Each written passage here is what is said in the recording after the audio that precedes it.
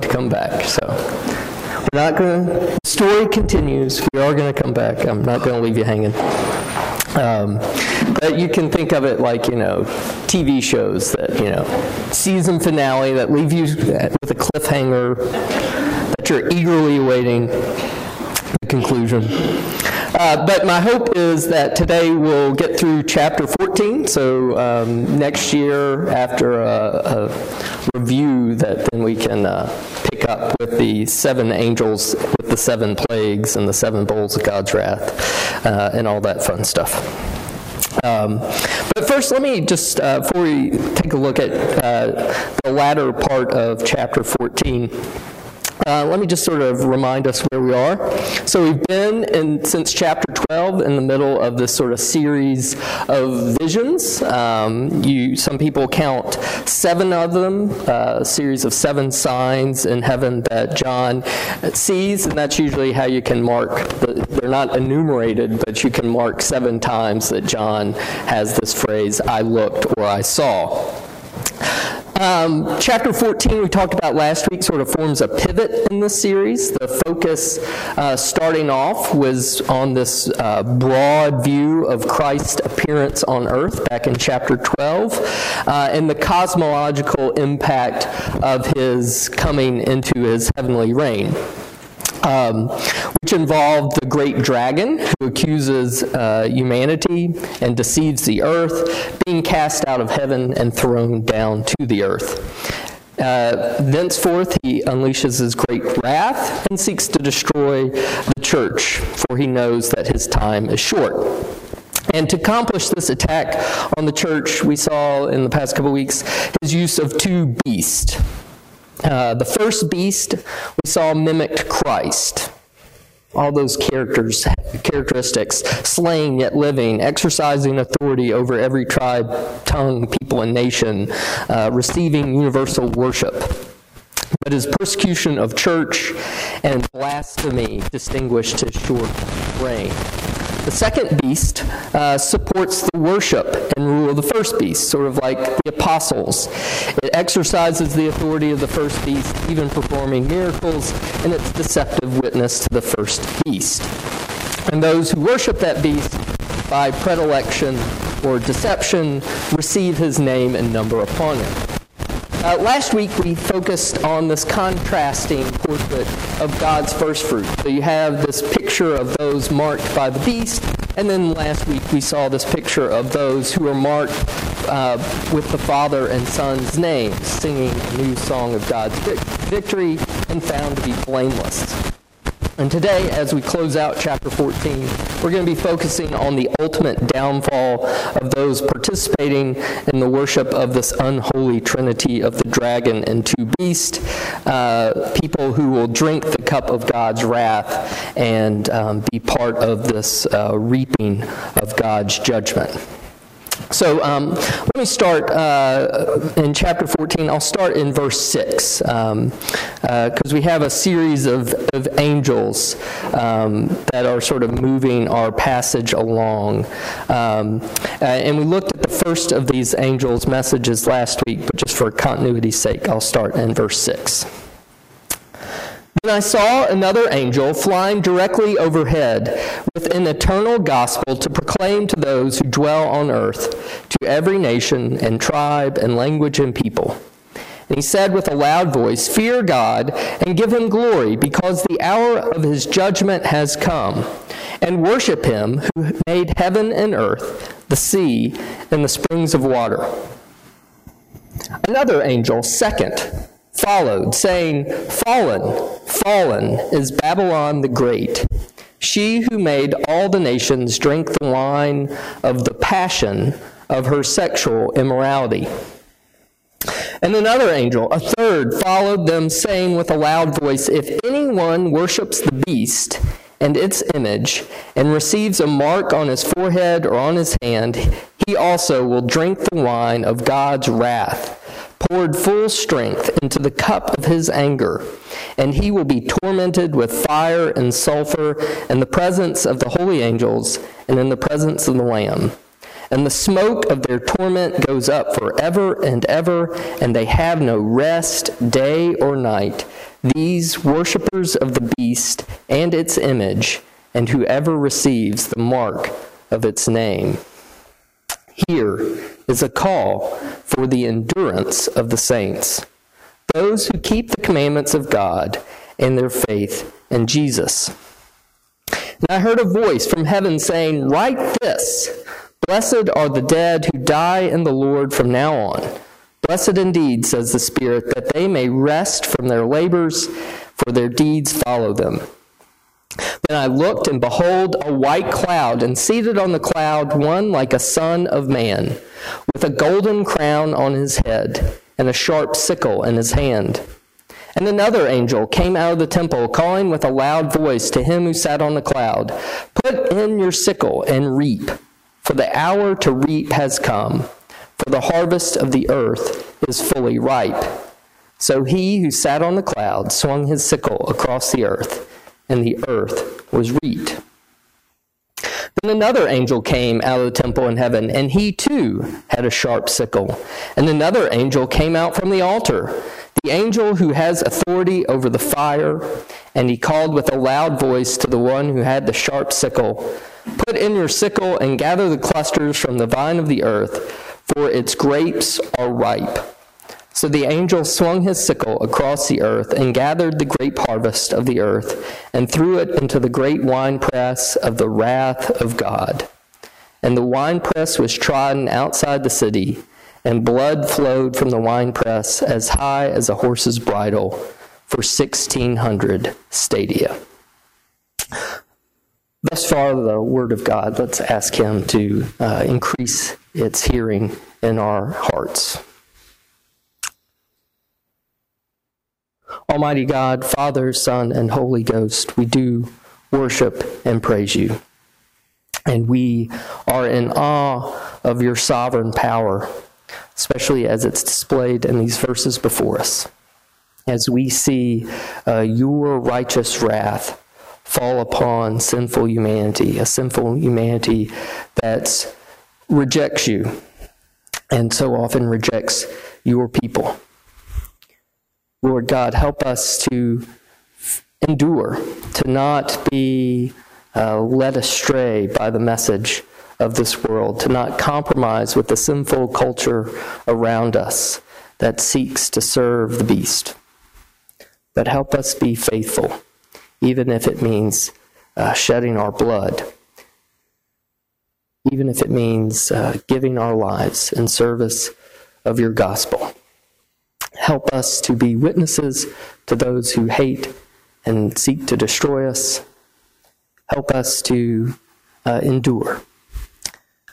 Give us understanding of this vision that we see here in your revelation to John. Help us not just to seek to understand it mentally or academically, like we're trying to put together a puzzle, but help us to apply it to our lives, that our wills would be changed knowing of the coming of your judgments, and that we would serve in light of that awesome knowledge. Teach us now by your powerful Holy Spirit, we pray. Amen. All right, so last week we spent some time talking about the first of these angels, this angel flying directly overhead, and we talked a good deal about this eternal gospel that that angel proclaimed, whether it was a real gospel offer or not, and we sort of sided on this was a real offer of the gospel, but with sort of the ironic consequences for those who would not listen, that they could either fear God reverentially, devotionally, or they would fear God with that fear of God's coming wrath and judgment. So I want to start, as we look at these other angels' messages, just briefly thinking about the second angel. So in verse 8, another angel, a second, followed, saying, "Fallen, fallen is Babylon the Great, she who made all the nations drink the wine of the passion of her sexual immorality." Why does the second angel, of all the sort of things we've seen thus far, why focus on sexual immorality?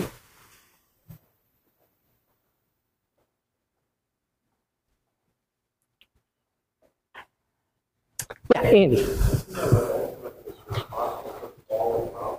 Really internal. Okay, so if we think of this in terms of the Roman Empire, that it was sexual immorality, that sort of debauchery that brought this empire down internally, as Andy said. I always think of back in, I took Latin in high school, and I always remember we had to memorize all the Roman emperors and, different things about them, and it was really fun to sort of, yeah, that's the guy who did this, this, and this. It's like in class, you got to say all these horrible things that these emperors did. We thought that was hysterical. Yeah, Victor. In the Old Testament, Jerusalem is always been accused of whoring after other gods, behaving like others. So I think the imagery is actually very huge. Yeah, and particularly to think of sexual immorality not just being sexual acts themselves, but as this sort of symbolic picture of, as Victor says, Jerusalem's relationship to God, how they are continually compared to a harlot that has turned away from God, that's prostituted itself in its service of other gods.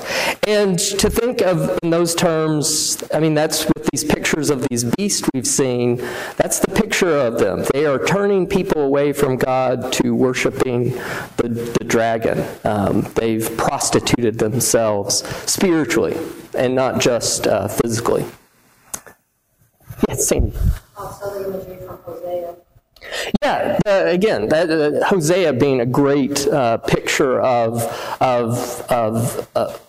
Israel, prostituting itself, being sexually unfaithful, or using sexual unfaithfulness to describe their lack of keeping faith with God. They're breaking the covenant. And so Hosea going through the symbolic prophetic action of marrying a prostitute to symbolize Israel's relationship with Yahweh.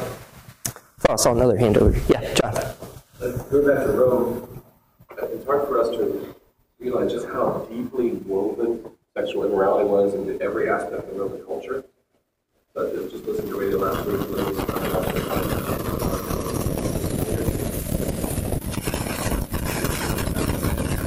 On your case, like hardly the handle was, not just one with two young women. In every single aspect of their life, just accepted this. Yeah, and again, to sort of think of both the physical sexual immorality that's characterized, that's epitomizes this Babylon.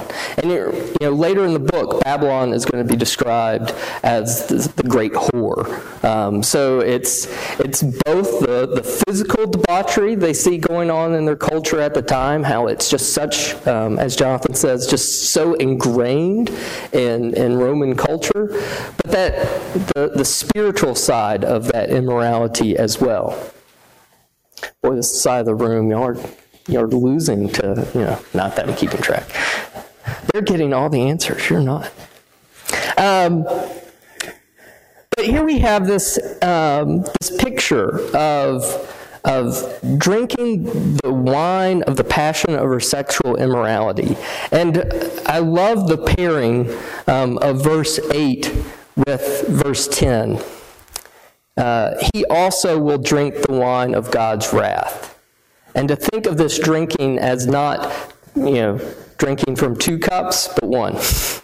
If you're drinking of the wine of the passion of Babylon the Great, then you're drinking the cup of God's wrath. That's kind of the picture we're getting with this pairing, that, following the beast, imbibing the drink offered by the whore Babylon is bringing the cup of God's wrath upon you. And just to sort of, this picture, Victor said this was a picture from the Old Testament. It's actually, there's a great passage in Jeremiah. So that puts Babylon in the drinking of God, or drinking the cup of her wine and making the nations mad. So this is Jeremiah 51, starting in verse 6. Flee from the midst of Babylon. Let everyone save his life. Be not cut off in her punishment. For this is the time of the Lord's vengeance, the repayment he is rendering her. Babylon was a golden cup in the Lord's hand, making all the earth drunken. The nations drank of her wine, therefore the nations went mad. Again, this picture of Babylon being, drinking the cup of Babylon is the instrument of God's wrath being poured forth. Okay, anything else on second angel's message? Where in Jeremiah? That was Jeremiah 51, verses 6 and 7. You're welcome. All right. So the third angel. So here the third angel comes in verse 9 with a loud voice. If anyone worships the beast and its image and receives a mark on his forehead or his hand, he will also drink the wine of God's wrath, poured full strength into the cup of his anger. So 2 weeks ago we saw that you couldn't buy or sell unless you had the mark of the beast. And now we're seeing the true cost of having the beast mark. So what's the true cost? All right, so, the cost of not having the beast mark is not being able to buy or sell. What's the true cost of bearing that mark?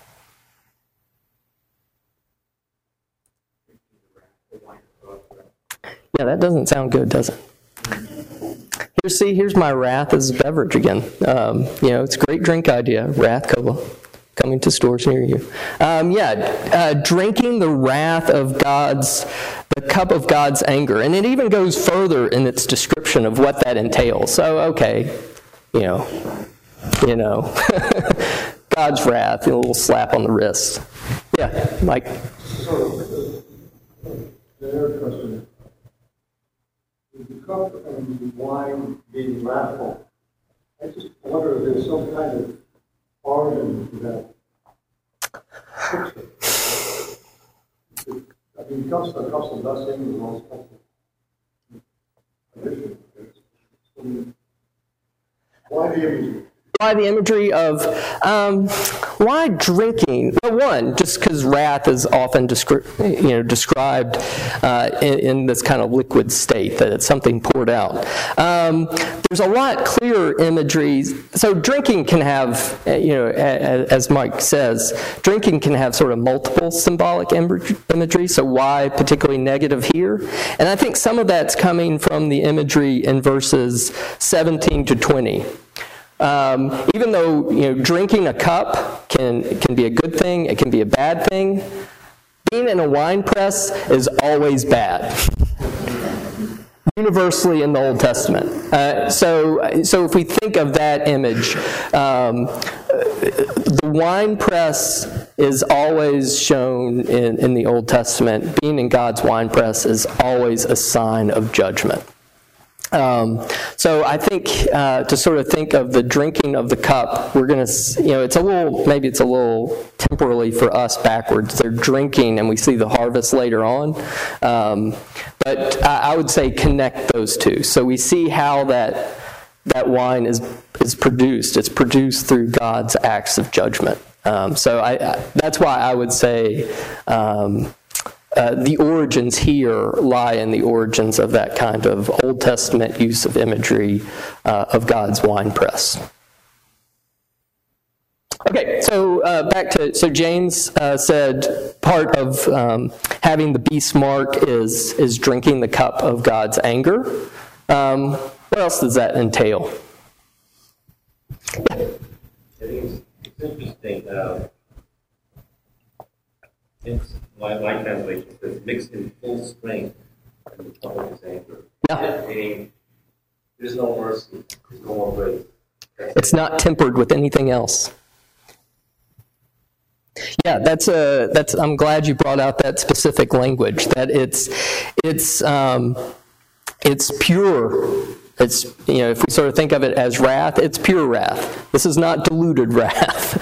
It's not wrath, mixed with something else to, make it less bitter or to make it more palatable. It's the full strength, untempered. Yeah, that's a great thing to point out about how this wrath is being poured out. What else? So, you can see back in chapter 13, all right, I get a little mark so I can do business in the marketplace. I do a little sacrifice to the Roman emperor so I can participate in my trade guild. No big deal. Here, it's a big deal.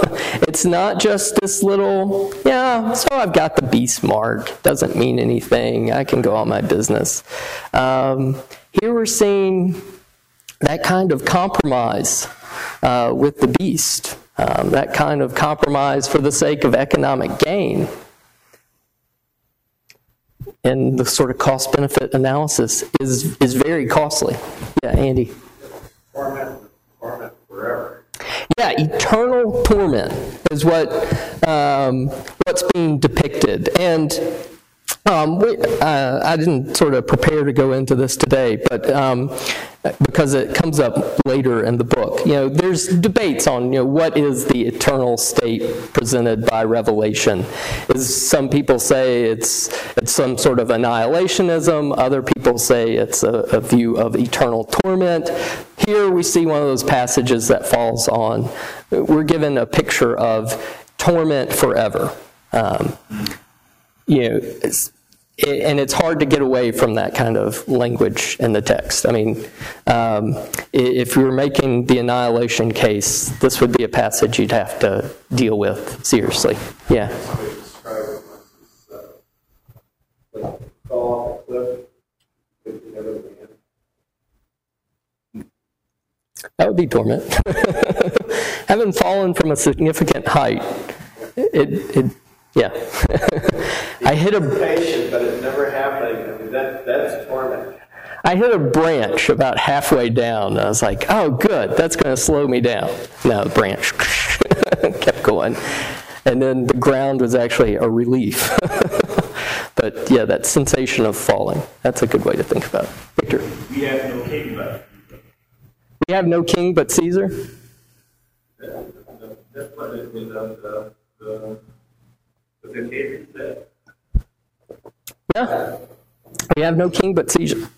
And again, to sort of think about, even though it can come, again, we sort of talked about that second beast, the deceptive, the emphasis was on the deceptive nature. It's no big deal. This is not a problem. Don't make mountains out of molehills. And, these visions have sort of shown the true genealogy of power here. Who you're really signing on when you sign on with, when you make this choice, when you get that stamp. You're declaring your allegiance to who your king really is. I was going on with verse 11, and the smoke of their torment goes up forever and ever. So that is a lasting torment. And they have no rest, day or night. Jesus is our rest. They have no rest. Yeah, and that's a great picture of torment without rest. And this goes back to the wine, the wine of God's wrath being full strength here. It's not tempered by any kind of rest. And we sort of think of the common grace that in this life befalls all people. That God's blessings, for the sake of God's people, the earth isn't completely destroyed now. God's wrath is tempered right now by His mercy for His people. But we're getting to this kind of dividing point where that restraint is no longer going to be there. So there is going to be no rest. There is going to be no peace. There is no more of that common grace. It's this eternal wrath. Yeah, Alicia. It's also interesting that the torment itself is not just something they drink or the burning sulfur, but it all happens in the presence of the saints. And then in verse 12 it says, this calls for patient endurance on the part of the saints. So it's almost like that's part of the torment as well. That's in other people's presence. Yeah, and to sort of think, I remember when I was a new Christian sort of hearing, well, what's hell? That kind of discussion. And, you got this one, well, it's, being outside God's presence. And then later on I learned, no, that's not right. It's being in God's presence, but as Kathy said, in God's presence with no grace, no rest, no peace. But I'm glad Alicia brought up this verse 12. Here is a call for the endurance of the saints those who keep the commandments of God and their faith in Jesus. Why the message of these three angels? What about this message encourages us to endure? Yeah, Bill. Just the contrast that you were making between the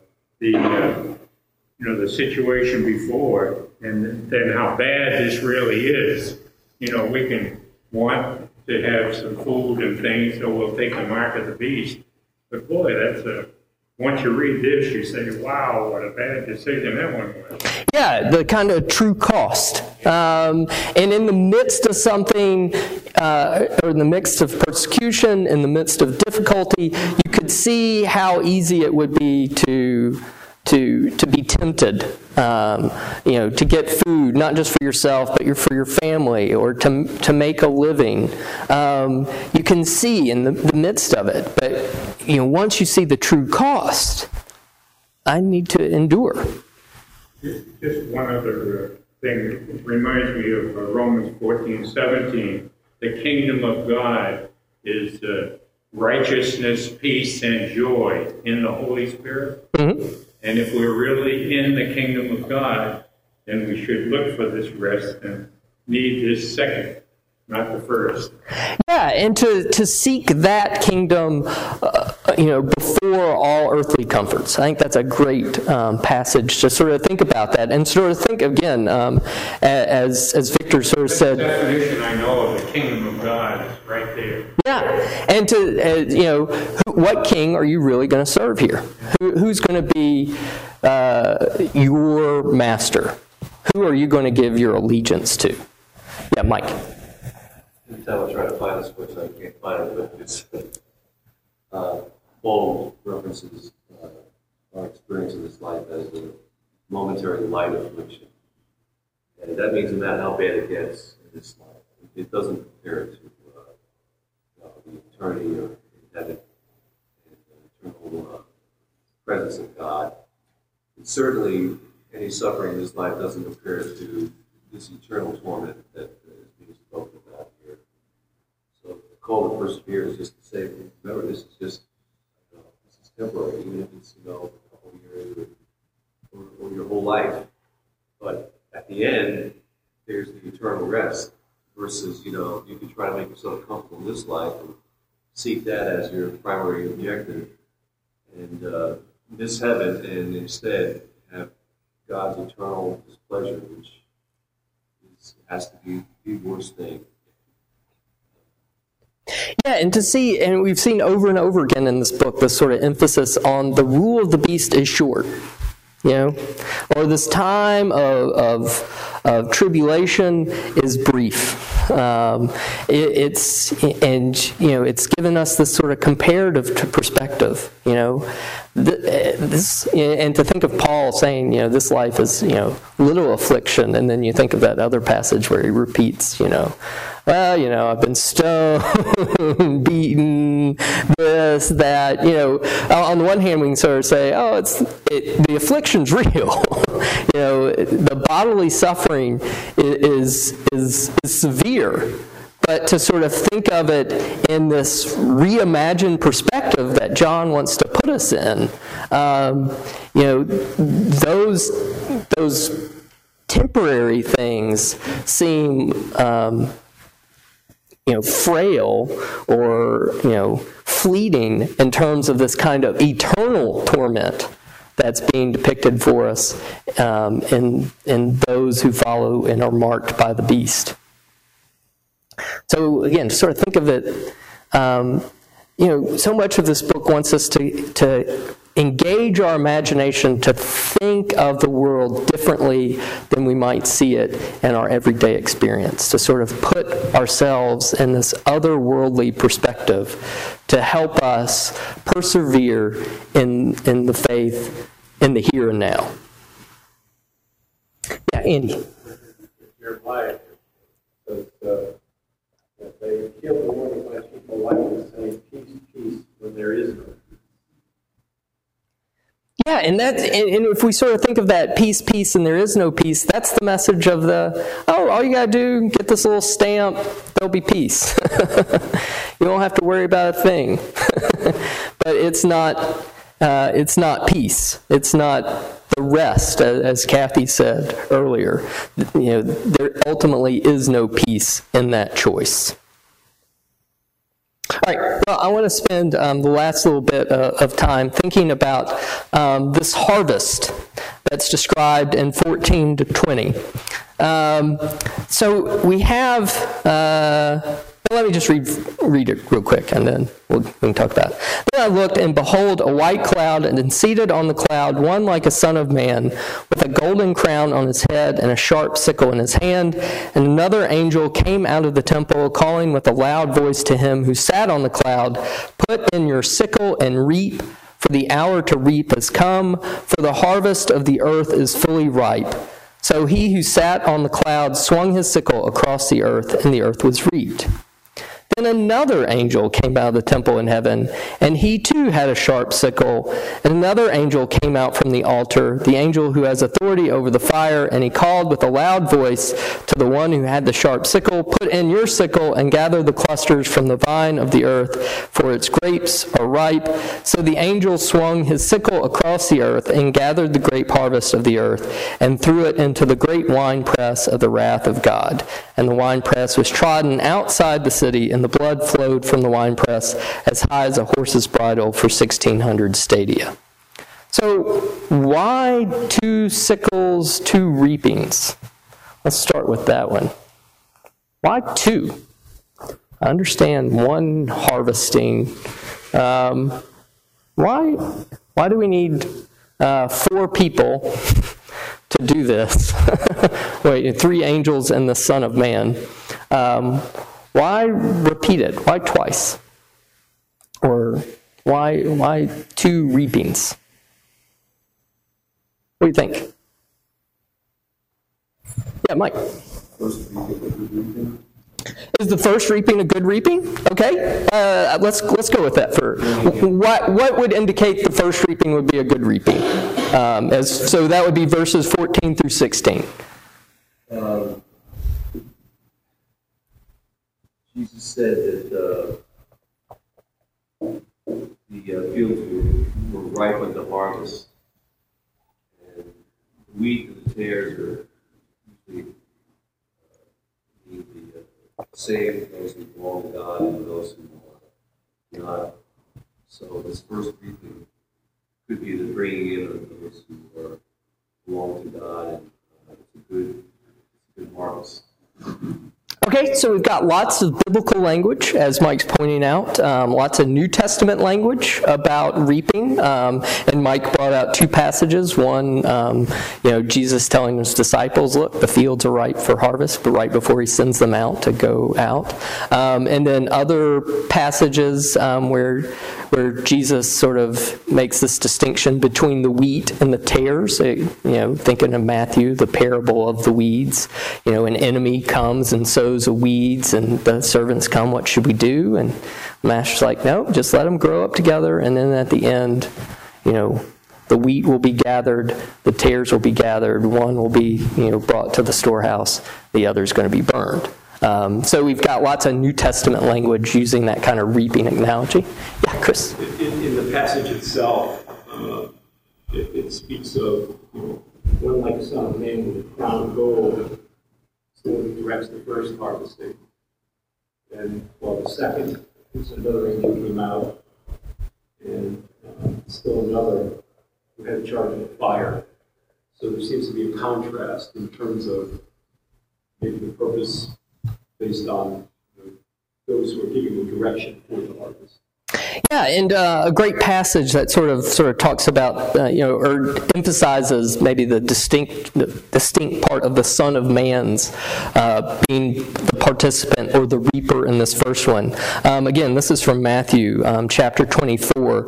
Then will appear in heaven the sign of the Son of Man, and all the tribes of the earth will mourn. They will see the Son of Man coming on the clouds of heaven with power and great glory, and he will send out his angels with a loud trumpet call, and they will gather his elect from the four winds, from one end to the other. So to sort of think of the coming of the Son of Man, at least in Matthew's gospel, emphasizes the bringing of redemption for his people and judgment for those else. So you have this sort of picture of Christ coming, bringing both the sort of gathering of his people and then the gathering together for destruction of the non-elect. I saw another hand somewhere. But Jonathan, you had yours? Yeah, that's the same thing I was going to say, the difference between what the angel has the authority over the fire. That's one of the few differences. The rest of the passage is almost verbatim. It's only the guy that's giving the instructions. Yeah, who's the one, if as we look to sort of think, and again, this is not to get into the sort of esoteric debate about, is this, one act of judgment being described twice, but to sort of think of how it's being presented differently in this passage, and the difference being that the one bearing the sickle in the first harvest is the Son of Man, while this angel, it's another angel in the second harvesting that's bearing the sickle. So to sort of, as Jonathan says, the passages are really almost the same, except for these sort of few key differences. And that's one of the crucial ones. Yeah, Andy. You get one of the verses that talks about greatest is she's with. Yeah, so the sort of gathering of his own. And it's not just, as I was looking into this sort of harvesting imagery in the Old Testament, because we've thrown out a lot of New Testament, it's in the Old Testament as well. And as Andy points out, it's the gathering of people together in a positive sense. Let's see, where did I thought I had it written down somewhere. So this is one from Isaiah 27:12. In that day, from the river Euphrates to the brook of Egypt, the Lord will thresh out the grain, and you will be gleaned one by one, O people of Israel. So that sort of restoration gleaning there spoken of. Hosea, for you also, O Judah, a harvest is appointed when I restore the fortunes of my people. So again, with Andy's sort of gathering of the sheaves, there's that positive sense of reaping in the Old Testament, as well as the kind of reaping unto the destruction. All right, so I think it's two different reapings. I think there's a lot of good. Y'all have pointed out a lot of good. Reasonings for. So the debate is over the first reaping, whether that's a good one or not. It's pretty much universally acknowledged that the second reaping is bad. This does not look good, does it? And again, to sort of think of consistency of biblical language, being in the image of treading a winepress without exception is a metaphor of judgment in the Old Testament. And it's also used again in this book of Christ judging the evil nations is again going to be described as treading in a winepress. And one Old Testament example of this is Joel 3:13. Put in the sickle, for the harvest is ripe. Go in, tread, for the winepress is full. The vats overflow, for their evil is great. So what do we make of this imagery? Because that's the other thing, or another difference, is we've got sort of a more vivid description of the second reaping with the whole outside the city, blood flowing as high as a horse's bridle, 1,600 stadia. What's going on? What do you think? What's your response to that kind of imagery?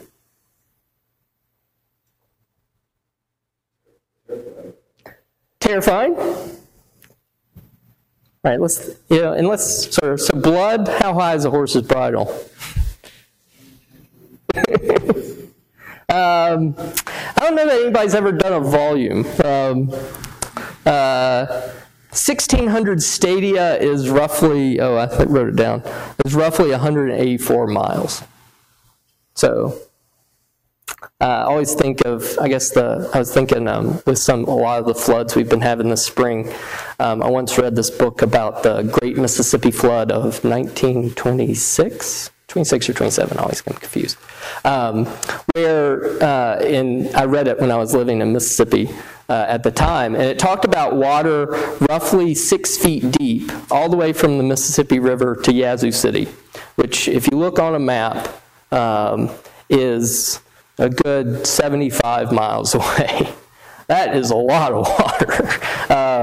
And so, thinking, trying to vision the sort of volume of this, that was my kind of, man, I think of that particular flood and how far the flood went and how deep the water was, is the only thing I can sort of closely picture this kind of blood flow. Yeah, Victor.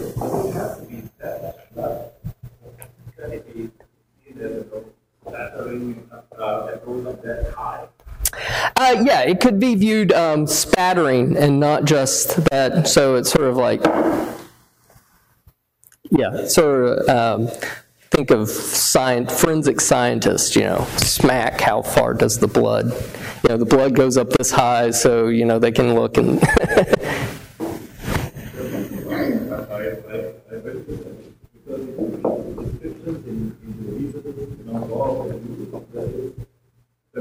It's pretty graphic and actually pretty disgusting. Yeah. Yeah. Josephus' description of what the Romans do to the Jews is horrific. Yeah. Yeah.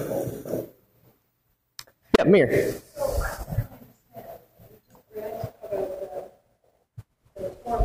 Mm-hmm.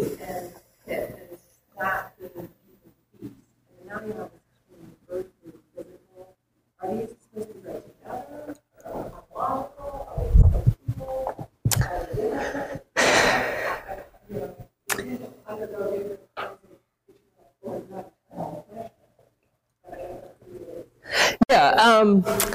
Again, I've been thinking about that, and I guess what I've been sort of thinking about this final section, because I think the final section is sort of set a little bit apart from the first section, although I can make an argument both ways. So if we make an argument that it's all supposed to be connected, if you count the Son of Man, there are 7 angels involved. So you got 3 angels, the Son of Man, and 3 more angels. So taking from verse 16 to the end of the chapter, you've got 7 heavenly figures.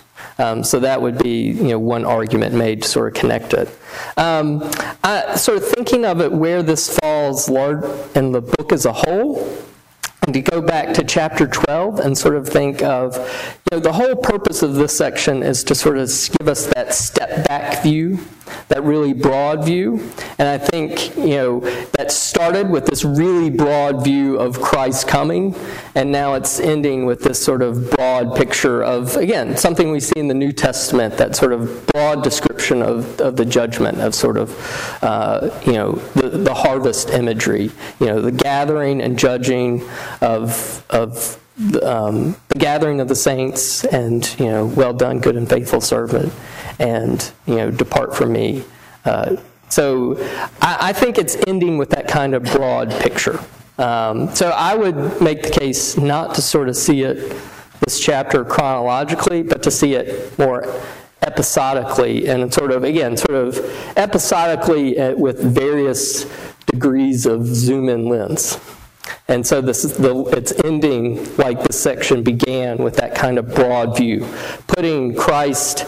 Again, we can focus in on Christ's specific life and ministry and all of those details, but when you zoom way out, you get a very different picture of the meaning of Christ's reign. George. I find the spot of the graves being ripe. That's in verse 18. Mm-hmm. And that I think is significant, because it's really indicating the extent of the evil. Over 25 sections where God says, wait for judgment. Their evil is not yet fully completed. So in this sense, it's all completed. And so when you see that final wine press and all that, that emerges out of it, is really a reflection of evil, which is at that point probably more evident as what's that. Yeah, the evil has reached its right point. It's the harvest has reached its time, and some people sort of, I don't know how much I buy this or not, but I'll just throw it out there. Some people looking at the fact that it's another angel comes and tells the Son of Man, now it's the time to go reap. Sort of use that. The Son doesn't know the time or the hour, so it's like the angels bring, okay, now it's time to start, kind of. I don't know if I buy that or not, but to sort of think of, as George is saying, that the time is right. What we're seeing in the last verses is sort of this vision of the end of time, when the evil has reached its ripe point and the harvest is unleashed upon humanity. Y'all all looked overwhelmed. And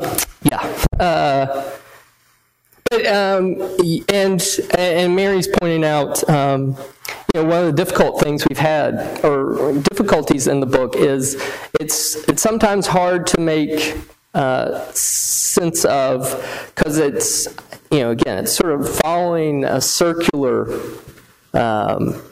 pattern we've talked about, and also this kind of change of focus, zooming in and out, and you think of let's see, I subject Dana to all these sort of independent films, and she's like, what was that? And I was thinking of, we watched this movie, which I don't know that I'd recommend it, but it was pretty funny, called Exit Through the Gift Shop, which was this this guy went out to set out to make a documentary about street artists, and one of the street artists turned around and made a documentary about the guy making a documentary about the street artist. But the guy making, the original guy, was just completely nuts.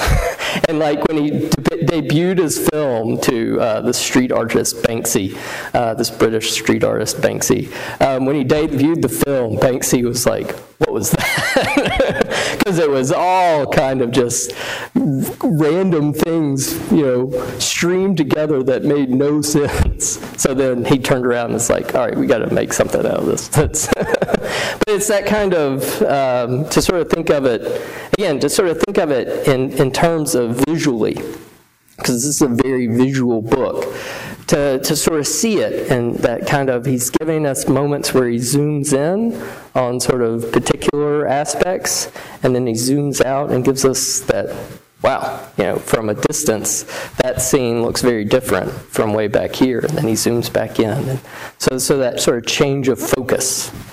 You also, I agree with what you said, I think you also have different perspectives. Sometimes you have a heavenly perspective, and sometimes you have an earthly perspective, so it's not only the proximity that you're out, far back as you did, but also, this might be what it looks like on the world side, whereas this might be what it looks like when you're at the foot of the throne with 24 elders around you, what I mean? That in the second episode, you have something that looks a lot like the parable of the wheat and tares. The end of the earth from the earthly side, right? Whereas the first episode looks a lot more like what we kind of expect to happen in heaven and hell, right, on that other side of the earthly earth. So it's kind of jarring because you might expect them to be in the opposite order or something like that. But if you think of it from the perspective of which side of that heavenly veil or whatever you want, that yeah, and we've hit our time, but I think that's a great point to end on, and sort of think about what we've considered in the first 14 chapters as a whole. This emphasis on this side, we're going to experience life. We're going to, in certain ways, we're going to experience persecution. We're going to experience tribulation, and it's this heavenly message to encourage us how we live in this life. And, he's giving us descriptions of both sides and putting them together. And with our particular passage, on this side, it might, the mark of the beast might look tempting. Because, man, not being able to buy or sell, that can cause problems. That could be difficult. But to see what that really means, so in one sense, from early, you could see where it'd be tempting. So he sort of takes you to the other side. Well, this is what that really means. And this is what really happens to the people who have that mark.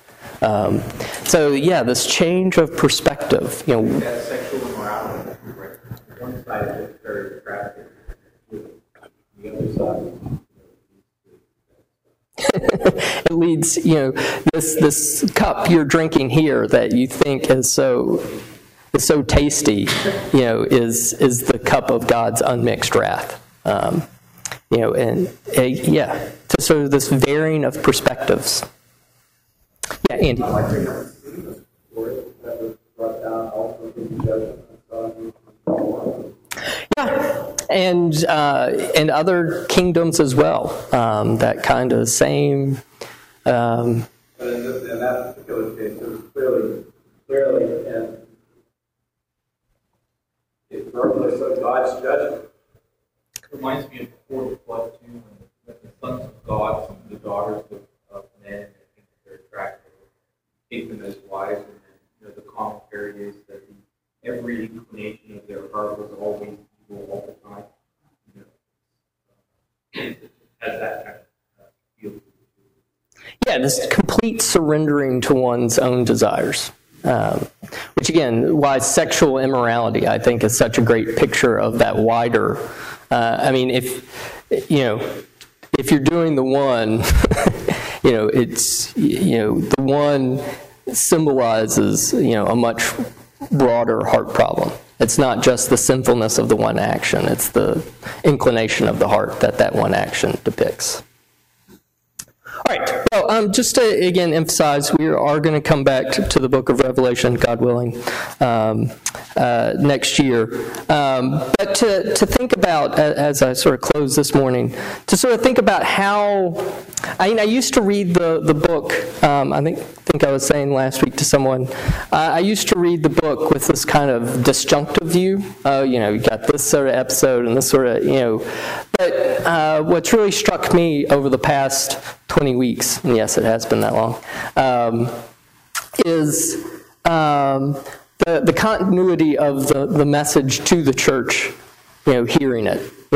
Even though the episodes are changing, the imagery can be bizarre, the emphasis is always the same. And again, we saw it in verse 12 here. Here is a call for the endurance of the saints, those who keep the commandments of God and their faith in Jesus. We can struggle with the specifics of particular imagery. What is this supposed to connote? But the overwhelming message over and over again is Christians endure. Christians persevere in this faith you've been given. Don't let your lampstand be snuffed out, but keep that faithful witness in a world that seeks to get you to compromise, that seeks to get you to bargain away that which Christ has won for you. All right, let me close us in prayer. Almighty God, Father, Son, and Holy Ghost, I thank you personally for opening this book for me this semester, and it's been my prayer throughout that others would be aided in their Christian walk as well. As I said at the beginning of the term, it's a book that I've avoided so much of my Christian life because of fear of it, or because of experience with such conflicting messages coming from it. But what a detriment to myself that I've neglected this presentation, this overwhelming presentation of the deity of Christ, what Christ's rule means, and what it means for me to be a servant of that kingdom. It's given me new perspective on what faithfulness means, and to see the competition between your kingdom and the kingdom of Satan, and all the ways that this world tries to get me to compromise my steadfast belief in Christ with these things which you show will not last. That you show the true cost of these earthly pleasures, of these compromises that seem so benign or seem so small, but you show them in their eternal significance. Lord God, help us to carry forward to a world that hates your gospel, that very gospel it hates, and be willing to pay the cost for bearing that message, because we know the eternal worth of that gospel and the life and grace and hope it brings. Help us to be that people, a people that's faithful, and a people that is strong in its witness, and a people that endure to the very end. For we ask it in the powerful name of our Savior, Jesus Christ. Amen.